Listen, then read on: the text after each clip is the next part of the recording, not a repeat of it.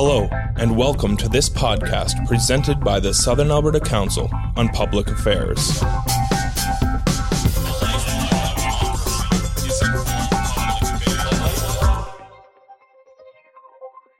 That you've all enjoyed that wonderful, wonderful lunch, and we will commence with our program here. And I have to announce the topic for next week, and it will be who is ISIS and where are they taking the Arab world?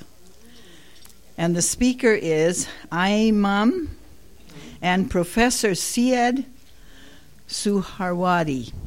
There, I said it. Anyway, and these, and remember that you can always access on www.sacpa.ca for information.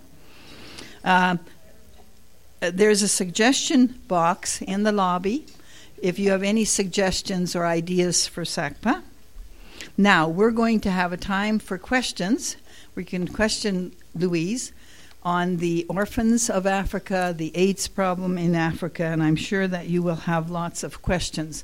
There's a mic over there, so please go up to the mic if you have your question. If you are too shy, which I doubt, you can give me a question on a piece of paper with your name on it, okay? But you are now welcome to ask questions. Keep your questions brief, okay? Or the question is okay, but leading up comments. But I'll be there to kind of monitor that. So welcome for questioning.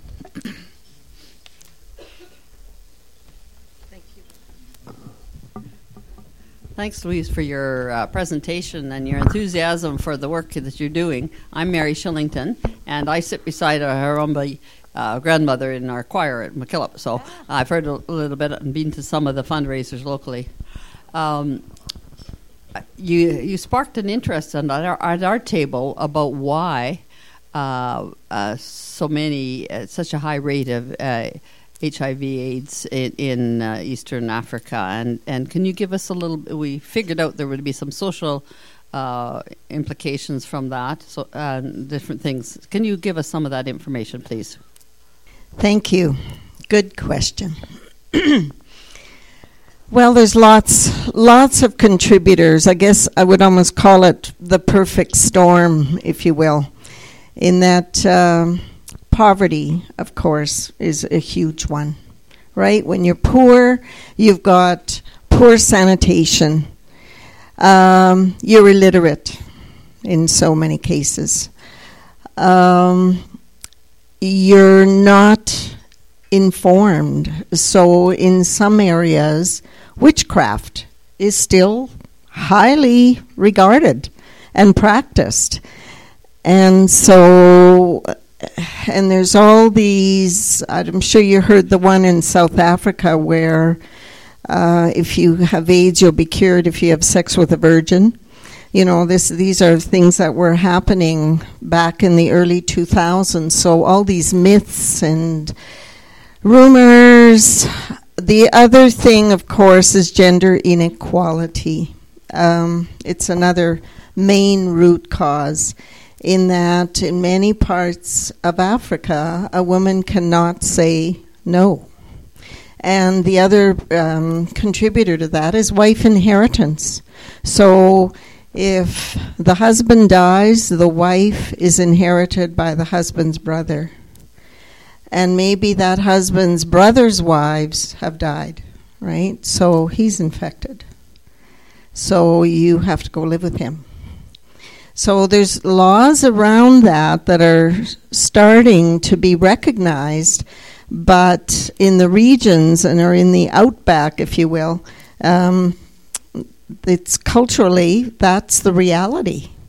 And one of the women that testified at the tribunal had exactly that issue where she was to be inherited by her husband's brother, and she knew that he was likely infected, so she refused, and she had death threats. It was like brutal. She was told by whoever that all her children were going to die because she'd refused this, and she stood firm, and she tells her story in this film. So again, I would highly recommend it. So those are just some of the reasons. Let me just pop over here for a second. Polygamy, I think I touched on that earlier. Lack of infrastructure. So information just doesn't travel very well. So prevention isn't being practiced. You know, in Africa, it's very easy prevention. Abstinence, be faithful, and condoms. And, I mean, in the cities, everybody knows there's great big billboards that show that. But, I mean, you get out in the field, in the villages, they're very insulated. And as long as they stay there, they're unlikely to be infected. But all too often, the men will go away to work in the cities or other areas, and they might come back with the virus, unfortunately. So those are just some of the reasons. I hope that helps. It's probably much more complicated than that, but sorry, go ahead. Thank you. Austin Fennell. That was a good presentation. Thanks very much. I'd like to know a little bit more about this issue around government support. I heard that none comes from government, and 60% is from volunteer donations and so on. Can you say something more about this government support issue? I'm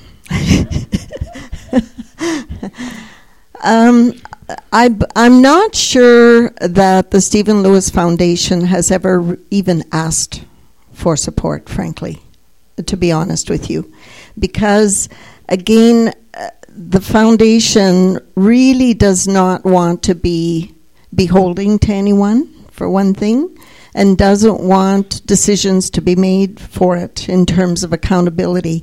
They keep the accountability. They have such great partnerships with those projects over there that there's mutual trust. There really is. And they are accountable to the foundation for the way they spend their money and all that. But I'm not sure sometimes that they might meet, the letter of that form wasn't filled out or this wasn't filled out. Like, they really try to stay away from too much bureaucracy is kind of the main message here. So I don't know. I don't know all the intricacies of that, but I'm not even sure that they ever really approach the government for money, frankly.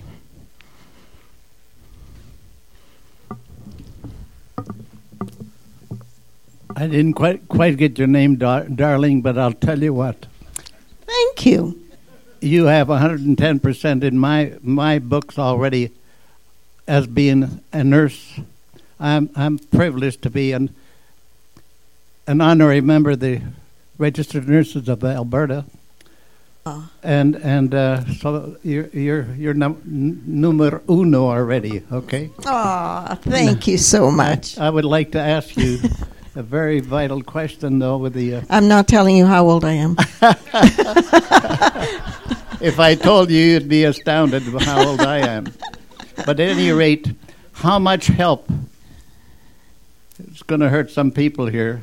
How much help do the churches give this Stephen Lewis Foundation, who to me is a hero of Canada and should be recognized, with their propaganda, so-called, of non-use of prophylactics, what have you? They're still promoting that today, from the Pope down. Now, despite all that, how much help are the churches giving you? Some of the churches are actually helping us quite a lot. Some of the churches, the grandmothers, I'm speaking about the grandmothers here. I'm not sure about the foundation itself, but the grandmothers, a lot of us have our meetings in churches and have even events. Churches will give us free space, free promotion. They promote things, activities in their respective parishes. So I would say among some denominations we've had good support. And I'll stay quiet about the rest. Thank you. I'm Trevor Page. I have a comment about Stephen Lewis and that'll be followed by a question. Stephen Lewis was Canada's ambassador to the United Nations when I was the United Nations Director for Humanitarian Emergency Assistance Worldwide. And when he came on the scene, he was like a breath of fresh air to the UN. He was outspoken, he was straight-talking, and that is not a trait of most UN diplomats.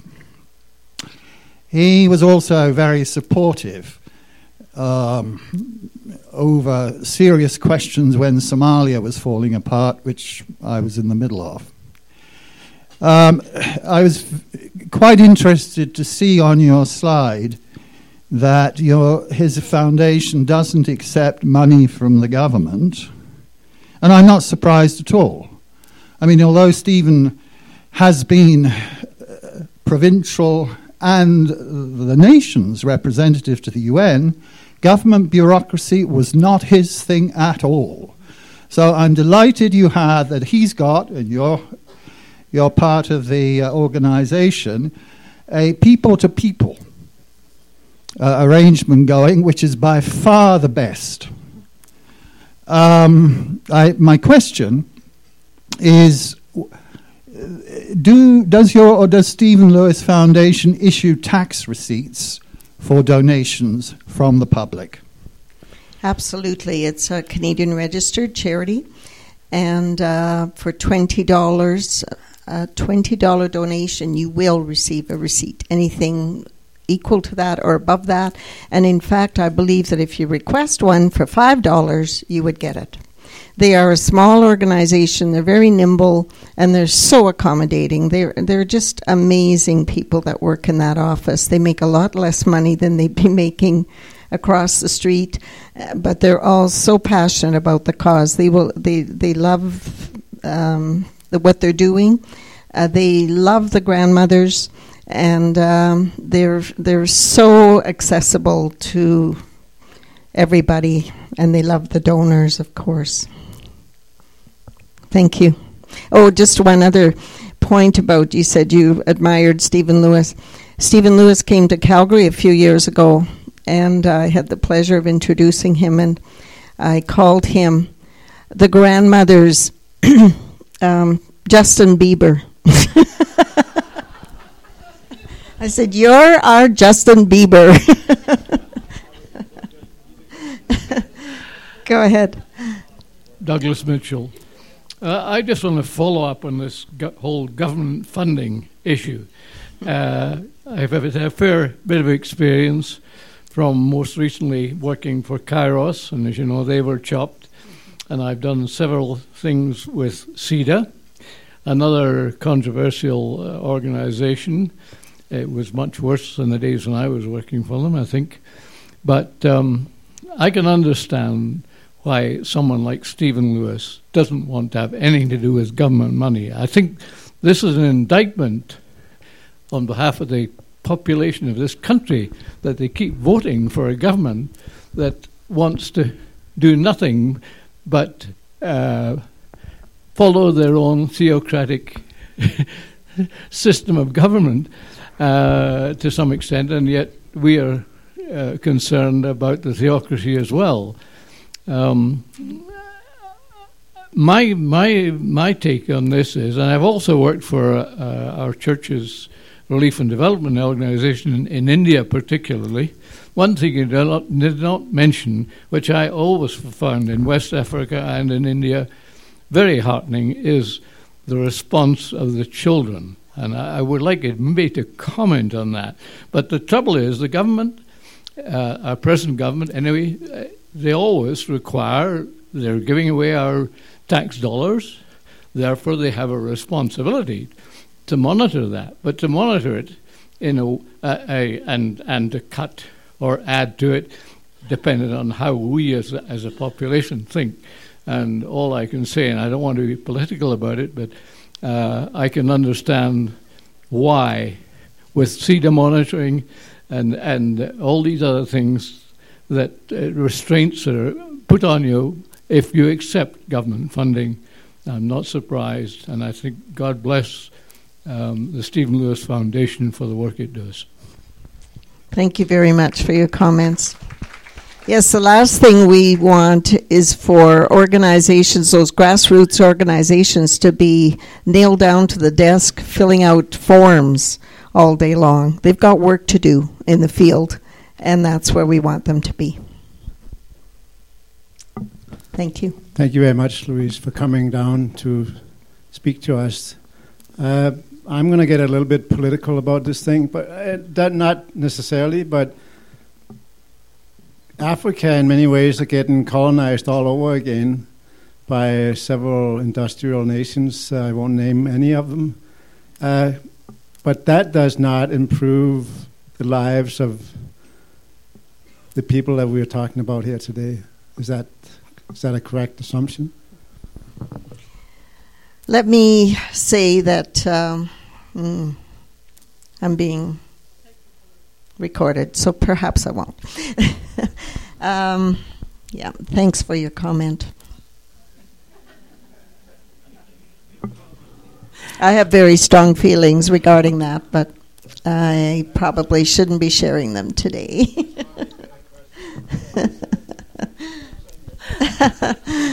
You're a wise woman. Anyway, thank you so much, Louise, because this has been an incredible presentation. My name is Frances Schultz, and I do not know whether you can answer the questions that I want to ask, but a number of years ago, Stephen Lewis gave a presentation here at the university in which he was talking about the horrendous damage, internal damage, that was done to the women in Africa during the various wars that were going on, and that he was working on two things. Number one was trying to document and bring justice for those women to the perpetrators of these crimes, but secondly, also to give medical help to try and aid them to recover from the damage. And I don't know where the funding for this was coming from, and I don't know if you have that information, but I wondered if you did. Thank you. Thank you. Now, there is a hospital that the Stephen Lewis Foundation helps fund, and I can't recall if it's in Sudan or the Congo. Do you know? No. Anyways, it's where they do the genitalia repairs because of war injuries. Is it Addis Ababa? Oh, it's in Ethiopia then. There's a hospital there, and they do marvelous work at helping these women regain their lives, if you will, because their lives have been just totally destroyed by their problems. So I do know that foundation money goes into that. I believe it's cost sharing with other organizations. And just on that note, what's happened in the last 5 years or so with the recession is that funding, a lot of the projects are co-funded by the Stephen Lewis Foundation. So it's not total funding in several of these but a lot of the funders have pulled away because of the economy. And so there's more and more pressure for the Stephen Lewis Foundation to be pouring in more funds. And that's why they haven't been able to accept any new proposals for 3 years now. They've got stacks. They come in at about 100 a week to the office in Toronto. Stacks and stacks of proposals. And for a while, Alana had them in her office. I was actually there one day, and I went into her office, and there were stacks all around her. She had this paper. It reminded me of some of the government offices I've been in. Oops, did I just say that? Anyways, and she said, they are proposals. And she said, we can't fund them. We don't have the money. So she finally asked to have everything moved into storage because she said it was starting to affect her health, because she's just like her dad. She sure didn't fall far from the tree, that one. So she's passionate about what's happening over there and so wants to help. So thank you for your comments. Terry Shellington is my name. Thank you very much for your presentation and your information. I have two questions, if I can get away with it. One is, you imply that the Stephen Lewis Foundation is unique in Africa. Would there not be foundations from European countries, for example, who are doing somewhat similar work? Absolutely. There are. I'm not sure that if I did use the word unique, that was a mistake, because absolutely there are other good organizations. The only comment I would make is do your research before you throw your money at organizations, because absolutely he's got a lot of friends in the NGO world and people that think much like him. And in Europe specifically.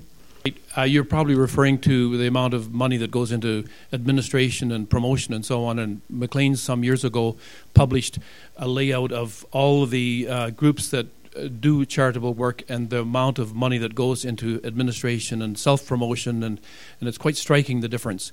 My second question was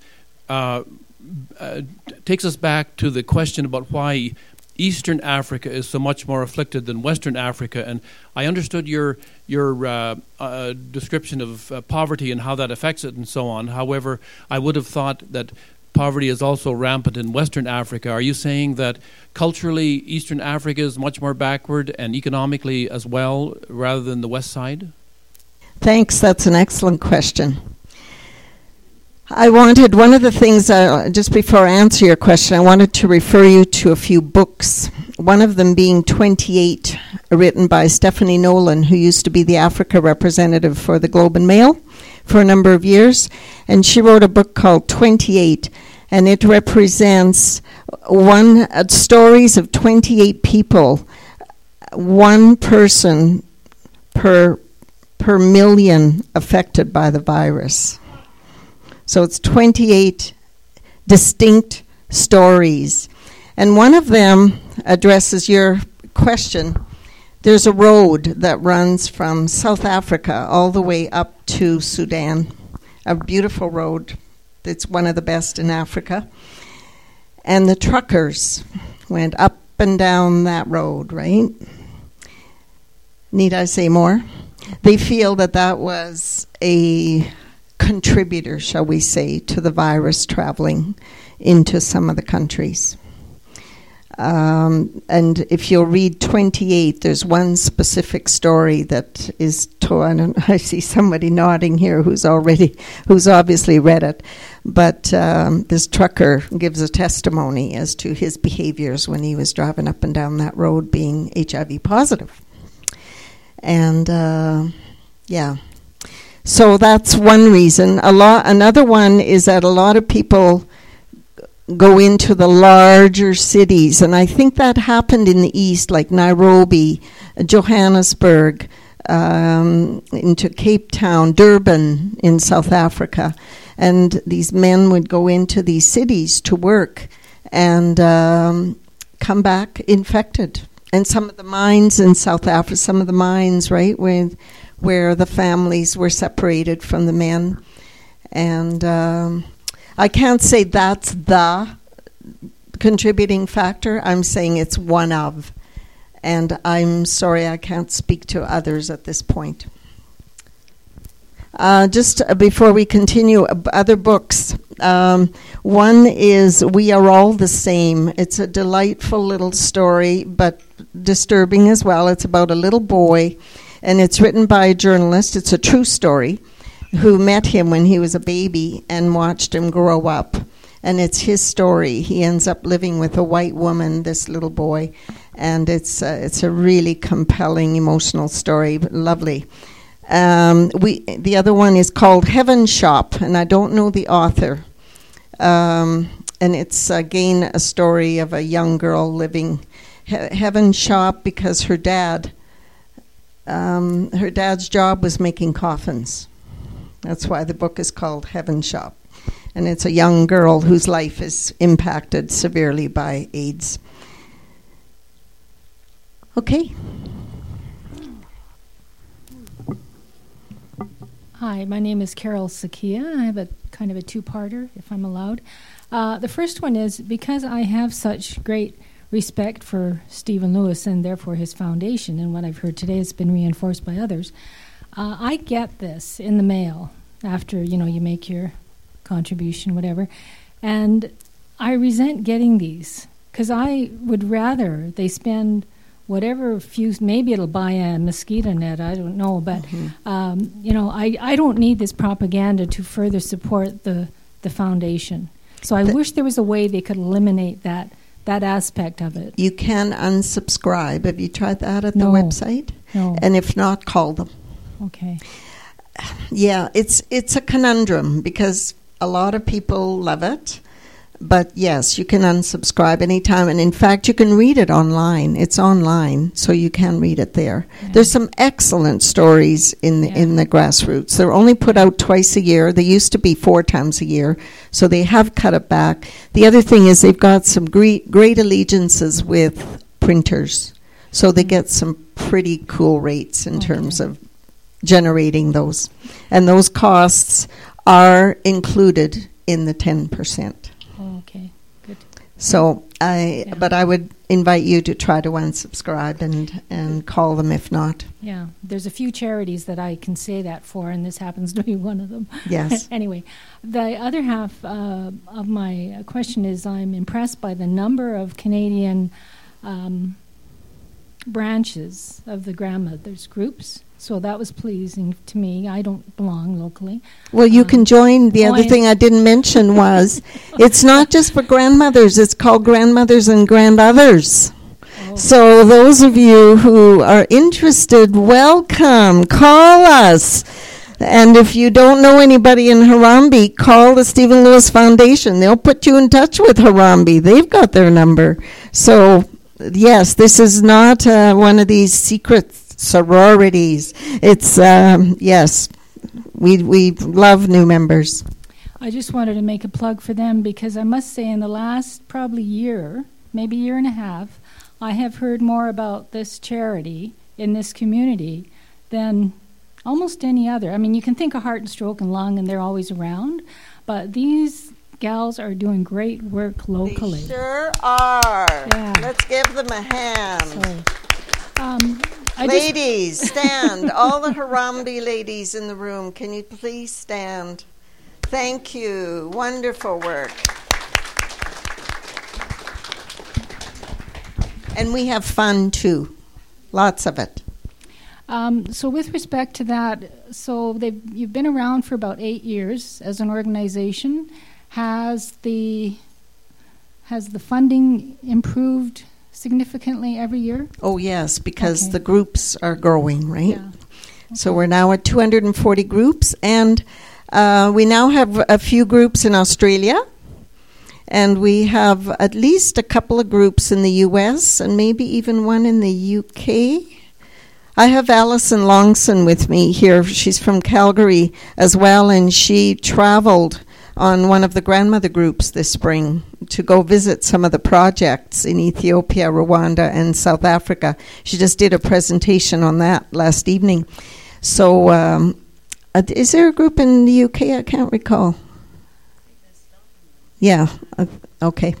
Yeah, so it is growing. And Stephen Lewis he just cannot believe it. He calls it a movement. He said, it's the only movement of this century that I'm aware of is the grandmother's movement in Canada. And some of us who are older think about movements in a different context. Okay. We'll entertain one more question. Thank you so much for your presentation, Bev Trainer. I have a question regarding, and I'm not sure you'll be able to answer it, but it's regarding the orphans of Africa. And I'm wondering what the foundation, how they view African orphans being adopted outside the continent of Africa. Yeah, thank you for that question. Yes, there are conflicting views on that, of course. And I don't know really that the foundation takes a position on it. I know that some of the Africans I have met in my travels say African children belong in Africa. But at the same time, I know friends of mine who have adopted African children and are giving them opportunities that they would not be getting elsewhere. So it's one of those things where I don't know that anyone will end up all agreeing on the same. Just in closing, before we go here, I just wanted to say one more thing. I see this not as a charity situation, but as a human rights issue. Why do those people deserve any less than what we have? And yes, maybe they can't generate the wealth that we've generated, but they've been raped and pillaged by the world over and over again over the centuries. And, on top of that, now they have this horrendous pandemic. And I just feel that as a Canadian, we are so blessed, and I hope all of you agree, that we live where we live and we have what we have. But with that, in my head comes some responsibility. And we have charities here as well. We have issues here. And I'm not saying you don't do that and you do Africa. I'm saying we have a responsibility, and maybe we should give a little to both, is my feeling. Thank you so much. Give this lady a big hand. Thank you so much, Louise. Thank you all for coming.